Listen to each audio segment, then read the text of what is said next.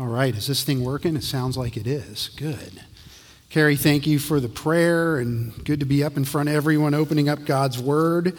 Exodus chapter 2. Carrie, I like what you said, that it was no short order, so if anyone has lunch plans, I suggest canceling them. This is a very important chapter in Exodus, and a very detailed chapter as well. You can see from my slide, the sermon title is God's Patient Preparation of a Deliverer, and we're going to look at 5 foundational events related to God raising up a deliverer for the nation of the Genesis 3:15 seed. We heard a great message from Pastor Tom about the Genesis 3:15 seed himself this morning, so if you weren't in there, make sure you listen to it. But anyways, let's jump in. Exodus chapter 2. In 1954, a young pitcher on the baseball team for the University of Cincinnati was signed by a major league ball club to play in the majors. The scouting report on this pitcher was that he had a, quote, A-plus arm, and the team that signed him had very high hopes for him. However, in his first 6 years with this major league team, the young man didn't do so well. He had a losing record, he gave up a lot of runs, he walked tons of guys. And one article about him said that he struggled for 6 years to control his fastball and curve. So for a guy with an A-plus arm and so much promise, this must have been quite a discouragement and rather humiliating. During spring training in 1961, this pitcher received some advice that helped him develop control of his pitches and his arm, and he proceeded to become baseball's most dominant pitcher from 1962 to 1966. Anyone know who I'm talking about? Someone said Koufax. Yes, Sandy Koufax. There you go. Koufax had all the tools to be a great pitcher, that A-plus arm and such, but his success was not immediate. He had to go through what one author called a 6-year storm before he performed as he and the team hoped and believed that he could. Similar to Koufax, as we will see, Moses had all the tools to be the deliverer of the sons of Israel from their Egyptian bondage. But like Koufax, Moses' success was not immediate. He had lessons to learn before he was ready to be used by God as the deliverer of the sons of Israel, the nation through which the Genesis 3:15 seed would come. So as we come to Exodus chapter 2 this morning, the sons of Israel are in bondage in Egypt, and God's promise of the Genesis 3:15 seed and his promise to Abraham of land, descendants, and a blessing were starting to look a little shaky. And the question is, where was God in all of this? How will the sons of Israel be preserved from this bondage so that the Genesis 3:15 seed would actually come forth at some point? And how would God remain faithful to his promises to Abraham? So in Exodus 2, we are going to see God's faithfulness and providence at work as he lays the foundation to deliver the sons of Israel out of Egyptian bondage and to the land promised to Abraham and his descendants. Now, more specifically in Exodus 2, Moses, who is the author, gives us 5 foundational events related to God raising up a deliverer who will lead the nation out of Egyptian bondage and to the promised land. And those 5 foundational events are, 1, the birth of the future deliverer for the nation of the Genesis 3:15 seed. 2nd, the adoption of the future deliverer for the nation of the Genesis 3:15 seed.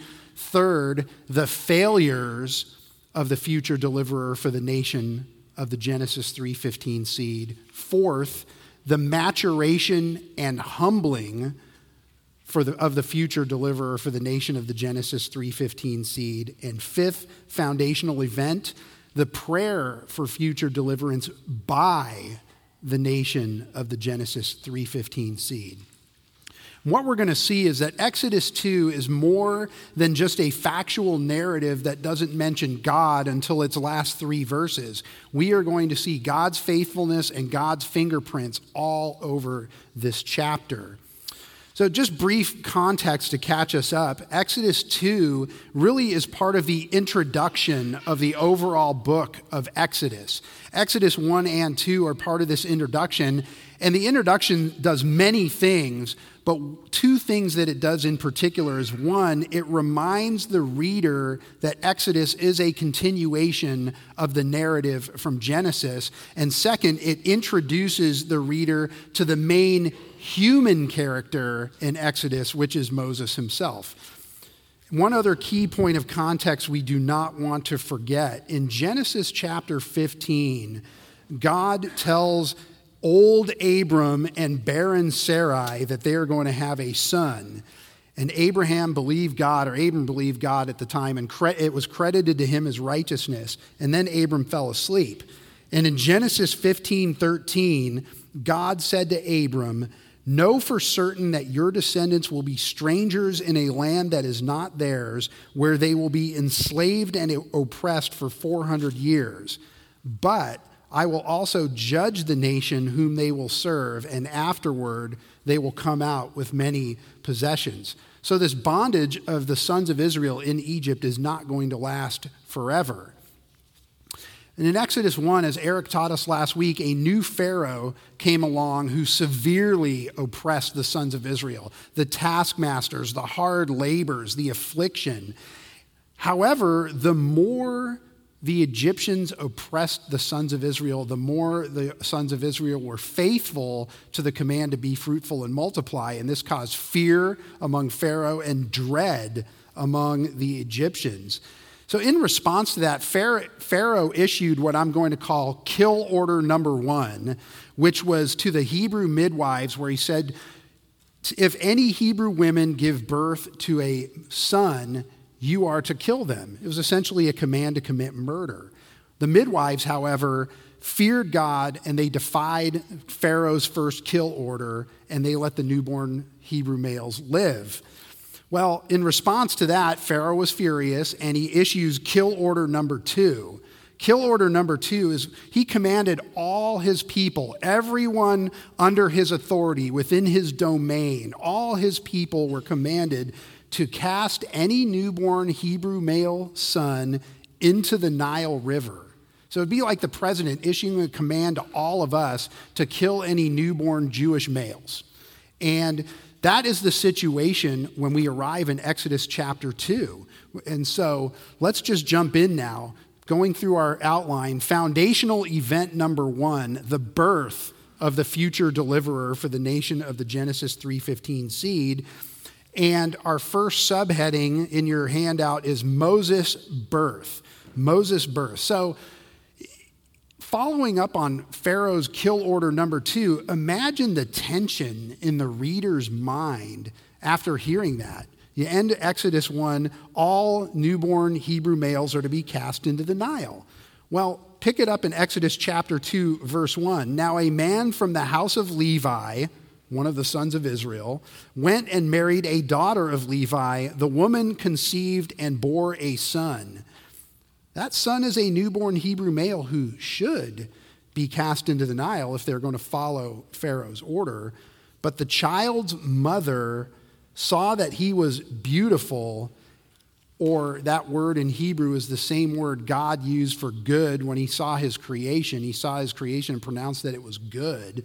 So Moses' mother saw the child, saw that he was beautiful or good, and hid him for 3 months. Hebrews 11:23, the Hall of Faith chapter in Hebrews, says, by faith, Moses, when he was born, was hidden for 3 months by his parents because they saw he was a beautiful child, and they were not afraid of the king's edict. They were not afraid of Pharaoh's second kill order.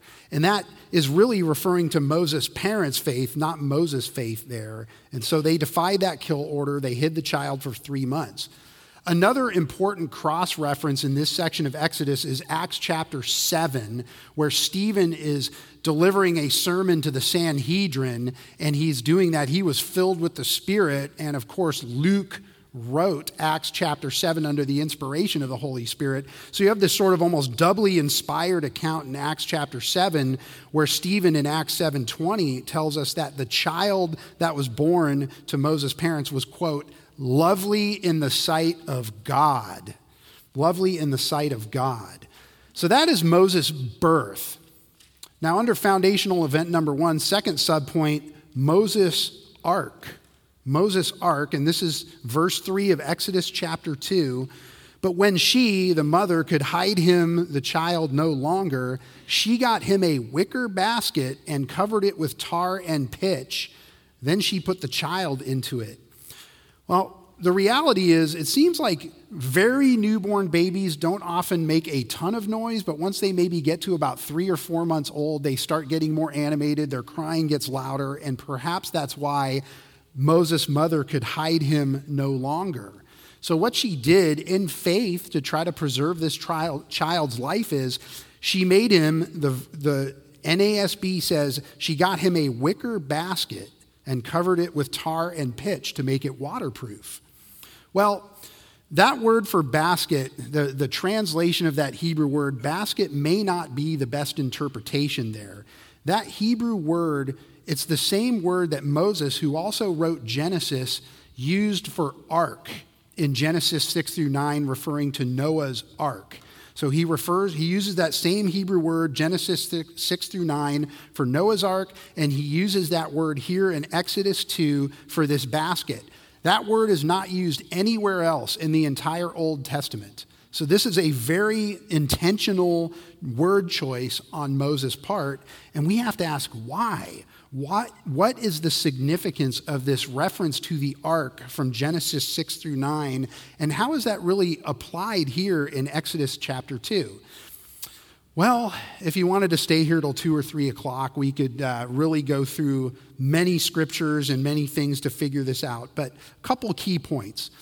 In 1 Peter 3:20, Peter references Noah's ark as something that brought 8 people, quote, safely through the water. Safely through the water. So Noah's ark was a vessel to preserve Noah and his family. And remember, Noah is in the line of the Genesis 3:15 seed. So to preserve the family through which the Genesis 3:15 seed would come by bringing them safely through the water. So Moses' use of ark shows the reader that the ark is a vessel to preserve life, and in his case, to preserve the one who is going to be the deliverer of the nation through which the Genesis 3:15 seed would come. So again, keeping hope alive. I mean, remember what was going on in Genesis 6 through 9. God was angry with all the sin and rebellion in the world, and he judged everybody and killed them except for 8 people. So this is, again, you have the Israelites in Egypt, and we're not sure exactly what's going to happen here. Yes, there's a prophecy about 400 years of oppression, but things are looking pretty grim. So Moses' reference here to this ark may have been to give some hope that there is going to be physical preservation of the line and the nation through which the Genesis 3:15 seed would come.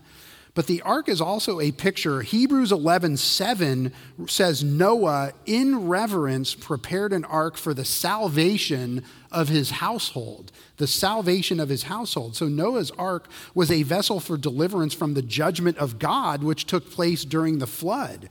Everybody else was killed in judgment for their sin, except for these 8 people and the animals, of course. So the ark is also a picture of deliverance from sin and judgment. And of course, we know that that is ultimately accomplished through the blood of the Genesis 3:15 seed, who we heard about in main service this morning, Jesus Christ. So Moses' use of the ark for this little basket or chest that he was placed in pictures hope for the preservation of the family or nation of the Genesis 3:15 seed, and hope for deliverance from sin and judgment through the Genesis 3:15 seed.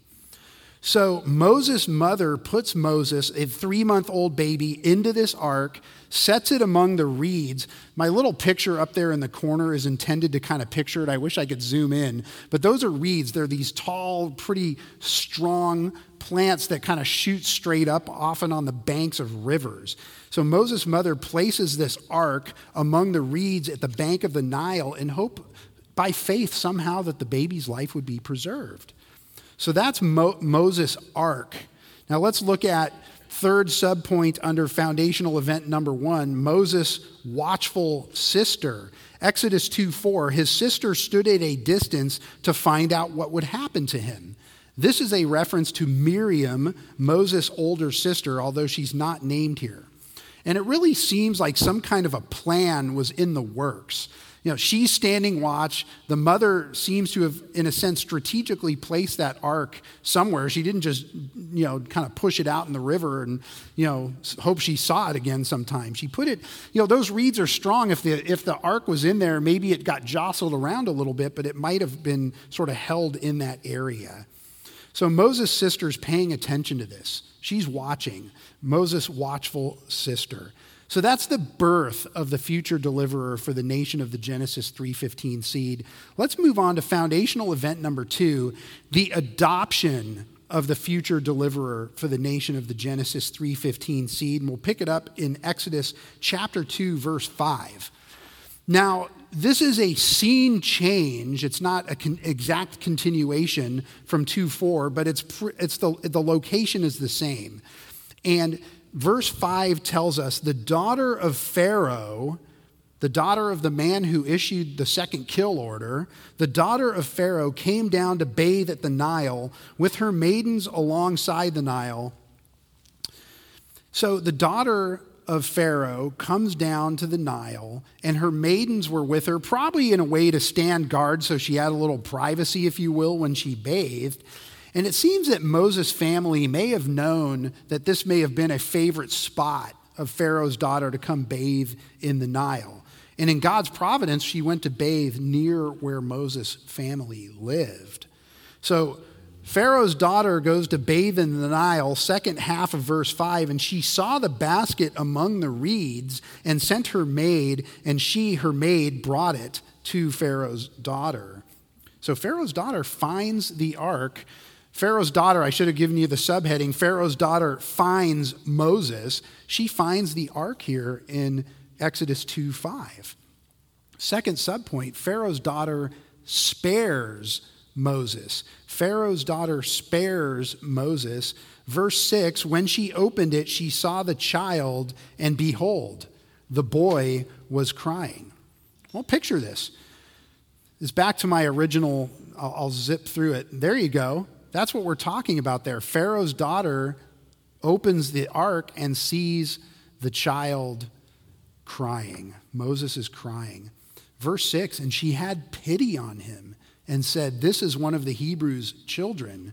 So whether by some form of appearance or perhaps circumcision, Pharaoh's daughter immediately recognized that this was a Hebrew baby, a Hebrew male baby. Uh-oh, what about daddy's order? How is this going to turn out? Well, the text tells us that she had pity on him.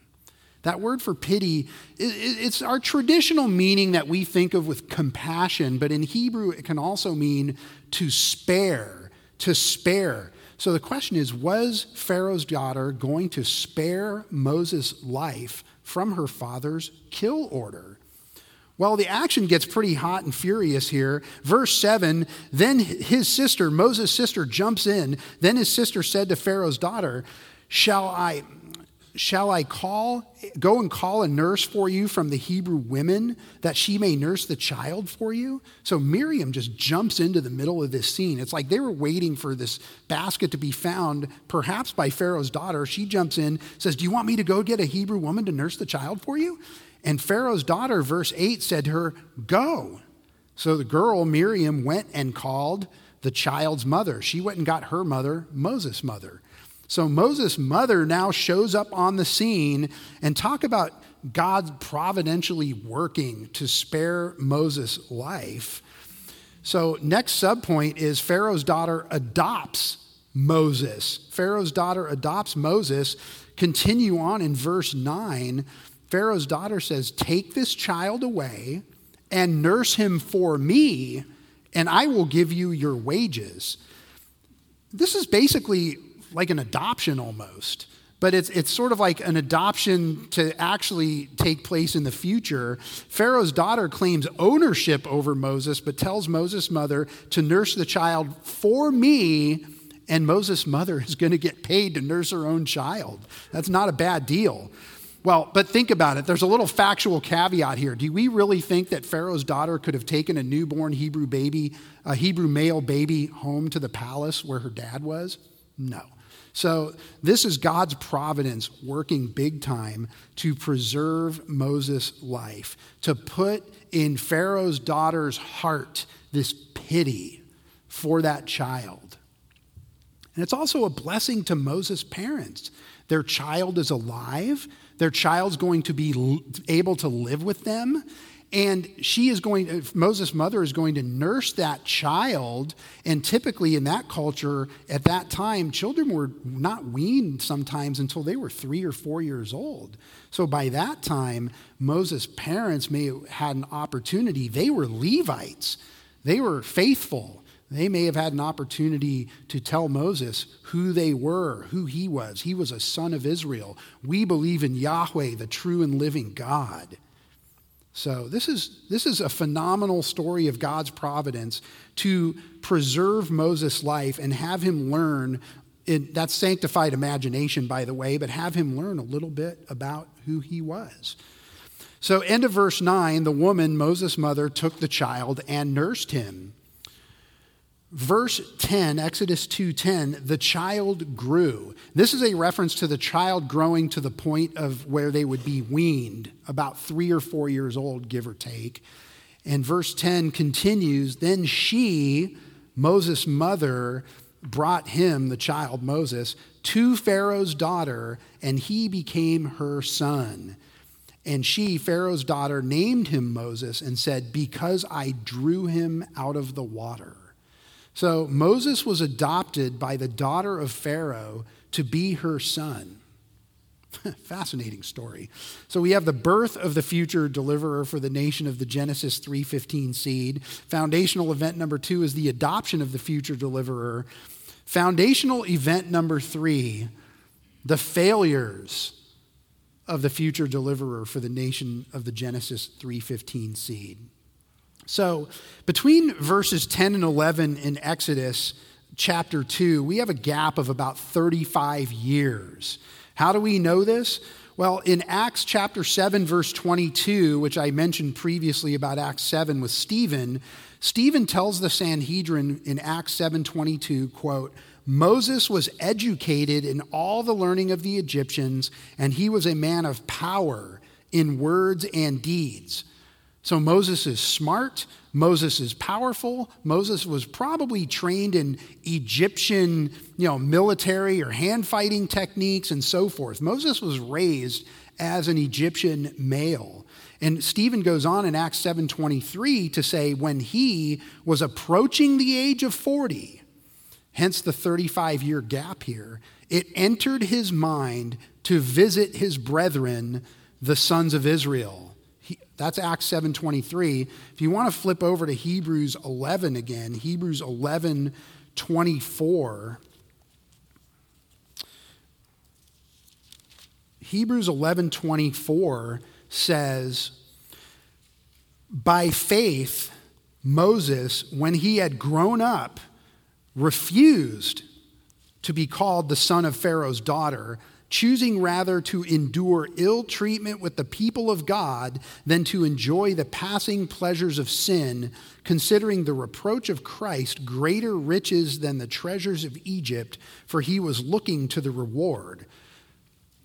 So by the time Moses was about 40, putting this all together, Moses had renounced his sonship with Pharaoh's daughter. He viewed himself as a son of Israel. He was giving up the riches and the pleasures of being essentially a prince in Egypt. And as it says from Stephen in Acts 7:23, he wants to go see what's going on with his brethren, the sons of Israel. So with that background and education and training and now loyalty to his people, not loyalty to Pharaoh and Pharaoh's daughter, Moses is looking like a very good candidate to be the deliverer for the sons of Israel out of Egyptian bondage. Not so fast. Exodus chapter 2, verse 11. Now it came about in those days when Moses had grown up that he went out to his brethren and looked on their hard labors, and he saw an Egyptian beating a Hebrew, one of his brethren. Notice as he mentions his brethren twice there to kind of signify that loyalty. So he goes to see what's going on with his people. He sees the Egyptian beating a Hebrew. Moses had great concern for his people. Moses' concern for his people here in Exodus 2:11. And we continue. Sorry, I'm a little slow with the outline. Second subpoint under foundational number 3, Moses' overzealous passion. Moses' overzealous passion. Exodus 2, verse 12.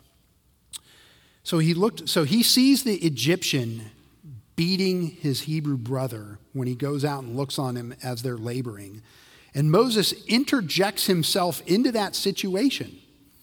And he looks this way, then he looks that way. He doesn't see anyone. The coast is clear. Exodus 2:12, he struck down, that is, killed, the Egyptian and hid him in the sand. So Moses was very passionate to deliver justice for his people, and he literally took matters into his own hands, and he killed the Egyptian and then buried the evidence. I'm a lawyer. Burying evidence is not a good thing to do.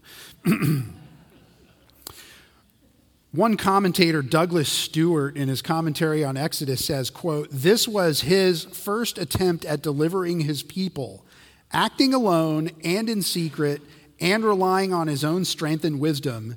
And although it failed miserably, it certainly shows the strength of Moses' sentiments for his people. Moses' strong passion for justice then has him interject himself into another situation. Pick it up in Exodus 2:13. He went out the next day, and behold, 2 Hebrews were fighting with each other. And he said to the offender, 'Why are you striking your companion?' But he, the offender, said, 'Who made you a prince or a judge over us? Are you intending to kill me as you killed the Egyptian?'" Whoa, wait a second. Someone saw. The coast wasn't clear when I took that guy out yesterday. Exodus 2:14, then Moses was afraid and said, "Surely the matter has become known." Moses is overcome by fear. He realizes his actions were witnessed. His overzealous passion got him in trouble. So what does he do? Subpoint 3, Moses' flight to Midian. Verse 15 of Exodus 2. When Pharaoh heard of this matter, he tried to kill Moses, but Moses fled from the presence of Pharaoh and settled in the land of Midian and sat down by a well, or settled by a well. So there is a map of the general region. Egypt is kind of in the upper left. I circled lower Egypt. That's the tributaries of the Nile and Goshen. You remember that's where Joseph originally settled the sons of Israel.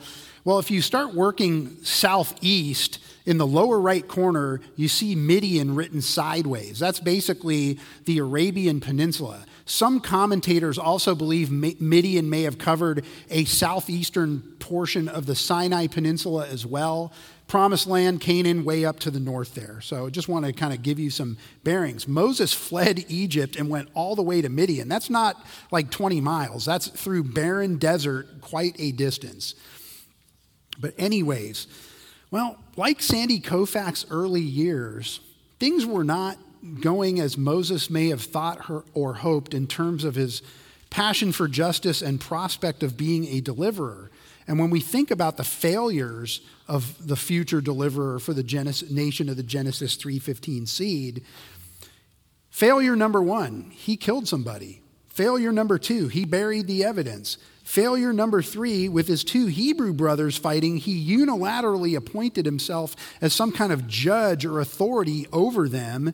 And failure number 4, there does not appear to be any evidence, at least here in the scripture, that Moses prayed about any of this, that he sought God's will about any of this, that he sought wise counsel about any of this. Basically, Moses failed here because he was operating in the flesh. Do you ever wonder why perhaps you make plans and sometimes they do not turn out how you want, or they don't come to fruition, or perhaps they even just crash and burn? Well, we can ask ourselves some questions. Did we check our plans against the scriptures? Did we seek wise counsel about our plans? Did we pray about our plans? Did we wait for the Lord to take the lead in making our plans come to a reality? Or maybe not, but wait for the Lord? Let's ask ourselves those questions. Sometimes we just want to bulldoze through things. We think we have a great idea and we're just going to go for it.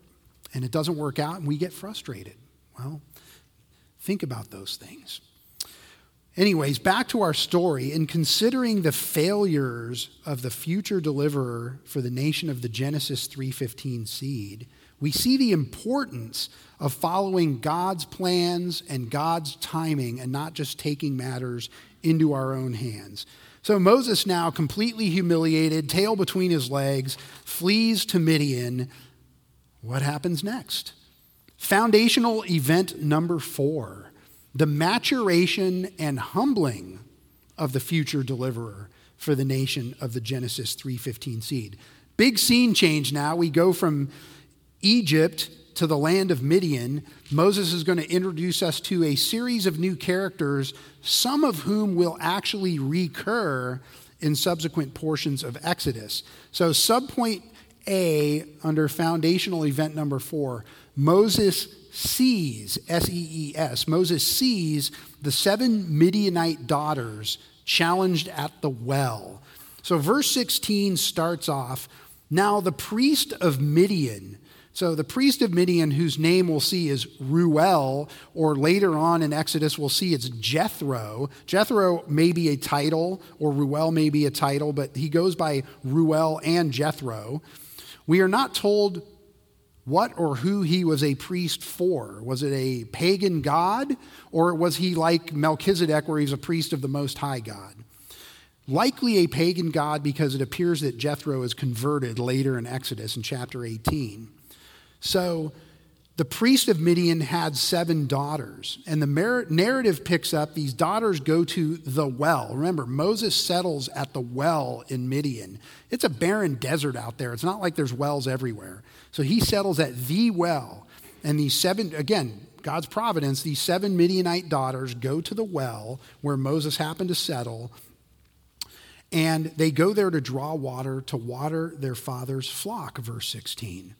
And when they arrived to draw water, verse 17 tells us, then the shepherds came and drove them away.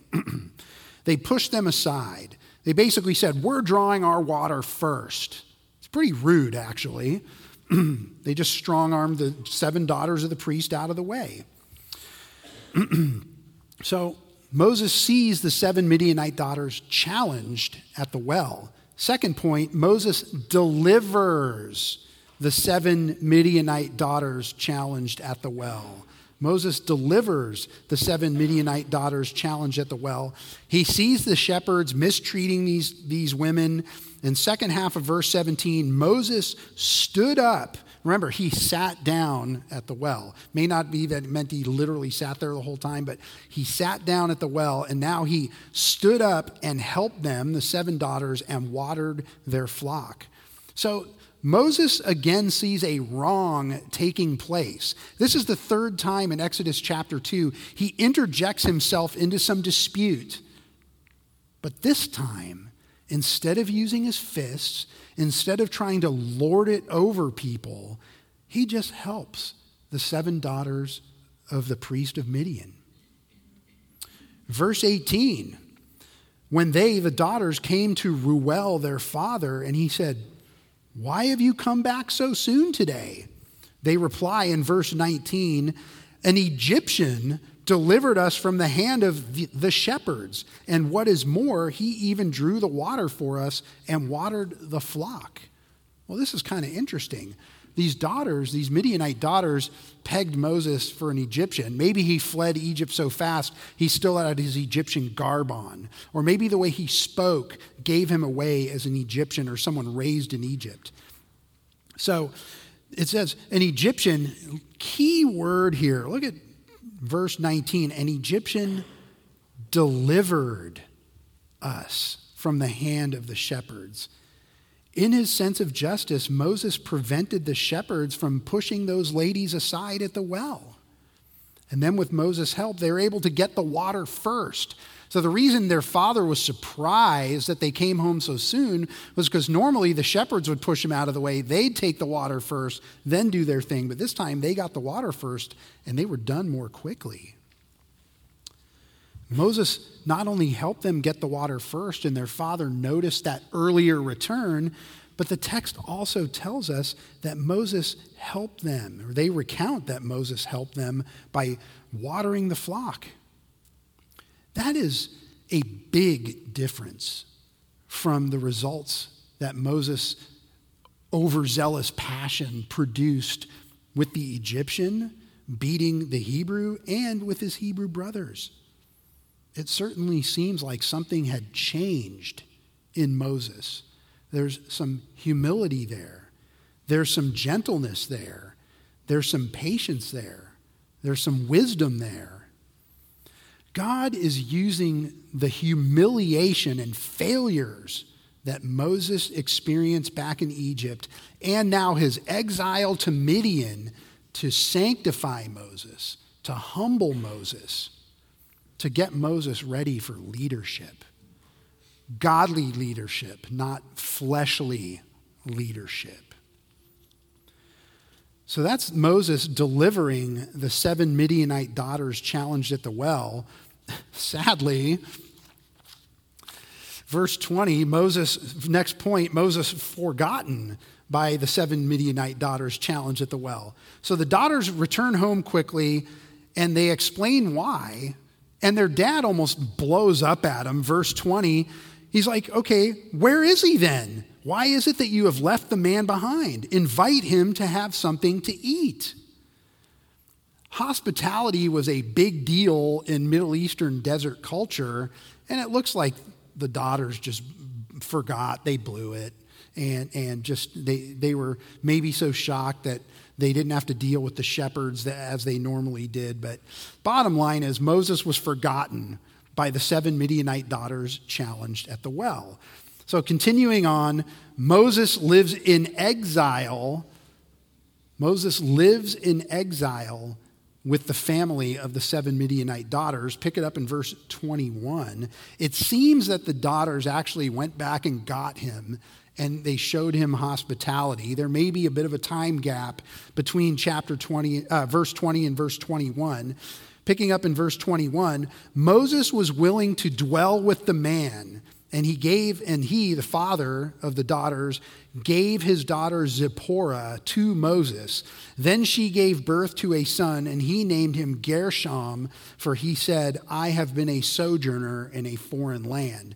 The reason I think there's a little time gap between verses 20 and 21 is you don't just invite someone in to show them hospitality and then you live and give them your daughter all in one fell swoop. I mean, I'm sure there was a little time lag there.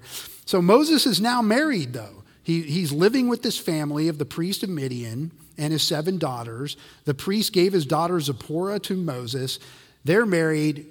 She gives birth to a son, and he names the son Gershom, which means a sojourner in a foreign land or a stranger in a strange land.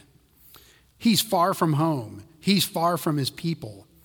And really, this section of the narrative ends here. And by the end of verse 22, the end of that paragraph, Moses seems a bit maybe melancholy. Things are not turning out the way he envisioned them. He wanted to be the crusader for justice, the deliverer, when he renounced being the son of Pharaoh's daughter and turned his back on all the pleasures and riches of Egypt. He's nowhere close to being the deliverer of his people. He's out in the middle of nowhere. He's estranged from his people. He's tending sheep and he's not really doing a whole heck of a lot. Kyle and Dalish, commentators, note that Moses' naming of his first son, Gershom, suggests that, quote, his life in Midian was a banishment and a school of bitter humiliation. So to conclude the Moses-focused portion of Exodus chapter 2 and look forward really to chapter 3 and beyond, there's a quote that's been attributed to D.L. Moody that I think is really applicable to Moses, but perhaps it's applicable to some of us as well. D.L. Moody is said to have said, quote, Moses spent his first 40 years thinking he was somebody. He spent his second 40 years learning he was a nobody. He spent his third 40 years discovering what God can do with a nobody. Is God using circumstances in your life maybe to show you that if you're not a nobody, maybe you're not a somebody? Is maybe he's trying to humble us and prepare us for something bigger, as we will see he is doing with Moses. So we have our foundational event number 1 is the birth of the future deliverer for the nation of the Genesis 3:15 seed. We have foundational event number 2, the adoption of the future deliverer. Foundational event number 3, the failures of the future deliverer. Foundational event number 4, the maturation and humbling of the future deliverer for the nation of the Genesis 3:15 seed. Foundational event number 5, the prayer for future deliverance by the nation of the Genesis 3:15 seed. We have a significant transition here in the book of Exodus. There's a big scene change. We go from Moses in Midian, and we are going back to the sons of Israel in Egypt. And the transition here is also, we are now leaving the introduction of Exodus, and this is a transition to signal that God is going to begin the process of deliverance. And to signal that transition, Moses, in this last portion of Exodus 2, records a prayer by the sons of Israel, and God hearing that prayer.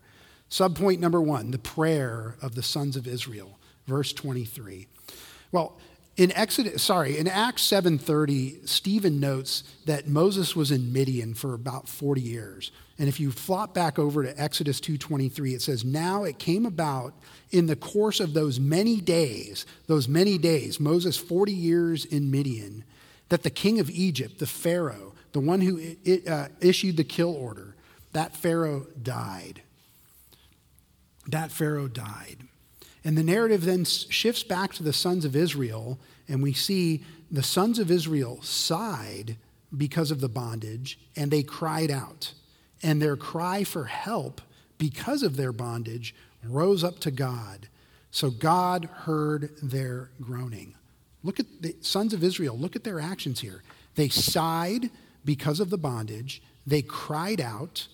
They cried for help because of the bondage, and they groaned.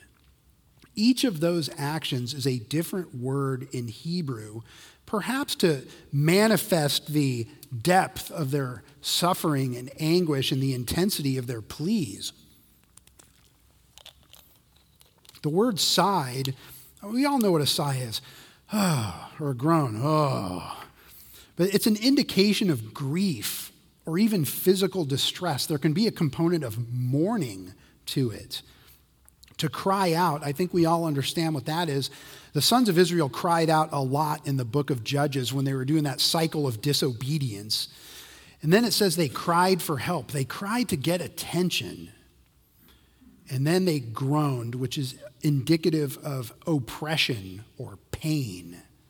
The sons of Israel were suffering tremendously while in bondage in Egypt, and this is the first act of faith that we observe from them, crying out to the Lord for relief from this bondage. And end of verse 23, their cry for help because of their bondage rose up to God. That's the first mention of God explicitly in this chapter. God had been working behind the scenes, as we said, multiple times, his providence. But now God is about to be front and center, and wait until next week. So that's the prayer of the sons of Israel. They sighed, they cried out, they cried for help, and they groaned because of their bondage. Now we have second subpoint, God's response to the prayer of the sons of Israel. God had quite a reaction. Let's look, verse 24. So God heard their groaning, and God remembered his covenant with Abraham, Isaac, and Jacob. God saw the sons of Israel, and God took notice of them. God heard their groaning. He hears the prayers of his people. Our God hears the prayers of his people. God remembered his covenant with Abraham, Isaac, and Jacob. This is the first mention of the Abrahamic covenant being, its ongoing vitality being affirmed. This is the first mention of that in Exodus.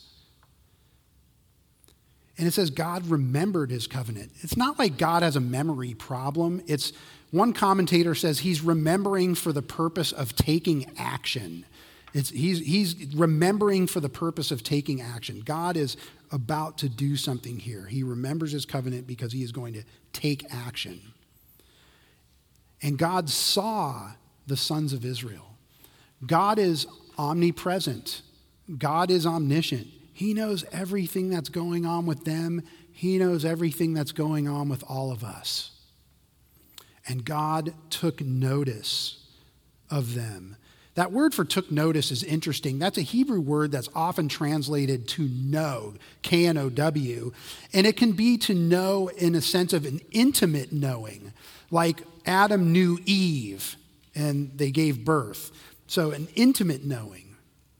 God is far more than just superficially aware of what is going on with the sons of Israel. He is far more than superficially aware of what is going on with us. He is intimately aware of what is going on with the sons of Israel in bondage in Egypt, and he is intimately aware of what is going on in our lives, down to the hairs on our heads. And God, being the faithful and good God that he is starting to answer that prayer, and in the coming weeks, we will see that he is going to answer that prayer big time as a means for preserving the nation of the Genesis 3:15 seed. God knows what is going on with his people, including you, Christian. We just need to cry out to God with our needs, our trials, our difficulties, our challenges, our hopes, our cares, our sorrows, our troubles. And as he was with the sons of Israel, if you have a relationship with the God of the universe through Jesus Christ, God tells us, call on me in the day of trouble, and I shall rescue you, and you will honor me. He says, do not be anxious about anything, but in everything, by prayer and supplication, with thanksgiving, let your requests be made known to God. And the peace of God, which surpasses all comprehension, will guard your hearts and minds in Christ Jesus. He tells us to cast all our anxiety on him. The sons of Israel did that, finally. Do you do that when you have troubles and difficulties and trials? Or as the hymn says, what a friend we have in Jesus, all our sins and griefs to bear. What a privilege to carry everything to God in prayer. Oh, what peace we often forfeit. Oh, what needless pain we bear, all because we do not carry everything to God in prayer. Now, if there's anyone in the room today that does not have a relationship with God through Jesus Christ, God is under no obligation to hear or answer your prayers unless you repent of your sins and place your faith and trust in Jesus as your Lord and Savior, then God will gladly hear your prayers. And certainly if it's his will, he will answer your prayers. My prayer for you today, if you do not know Jesus Christ, is that you repent and place your faith in him today. So that is the prayer for the future deliverance by the nation. It was the nation that prayed. The prayer for future deliverance by the nation of the Genesis 3:15 seed. So there's some take-home lessons and questions on the handout, but just let me say this in conclusion. Moses had all the tools in terms of talent, training, education, and whatnot to be the leader and deliverer of the nation through which the Genesis 3:15 seed would come, deliver them out of Egypt and lead them to the promised land. But like Sandy Koufax, whose pitching talents needed refining before he became the great and dominant pitcher that he and the Dodgers wanted him to be, Moses' character and Moses' passion for justice needed refining and sanctifying and humbling before he would become the leader and deliverer that he wanted to be and the leader and deliverer that God wanted him to be. You know, God, by grace and providence, worked on Moses for 40 plus years in Exodus chapter 2, 40 plus years of his adult life. And Moses would ultimately, as we'll see, Moses will ultimately become the deliverer that God wants and will use him to be. But this humbling of Moses was a big part of this sojourn in Midian. And I'll say this, if Moses was not sufficiently humbled by being exiled in the desert for 40 years, come back next week because he's going to see something that is going to humble him big time. So let me pray. Heavenly Father, we come before you, and Lord, Exodus chapter 2 is just such a neat window, the 81-year chapter into a life that you are going to use so mightily as you see the failure, Moses self-recording his own failures, and you starting to work on him, Lord, to turn him into the person you want and need him to be the deliverer of the people through whom your son would come. Lord, we should just be amazed at your providence working in all these circumstances, even unbelievers like Pharaoh's daughter. We should be amazed at your patience working in the hearts of your people like Moses, so patiently in the desert for so many years, growing him. And we should certainly be amazed, Lord, and praise you for your grace that you hear our prayers like you did with the sons of Israel. God, you are so good. We are just so grateful that you are so patient and so merciful and so gracious with us. As we learned this morning, it's not even that we don't deserve any of it. We go the complete opposite direction. And Lord, we only deserve punishment, but by your grace, through Jesus Christ and the redemption and the forgiveness that we have through his blood, Lord, you hear our prayers, and you are just so good to us, Lord. We thank you for that. We praise you for that. We love you for that. In Jesus' name, amen.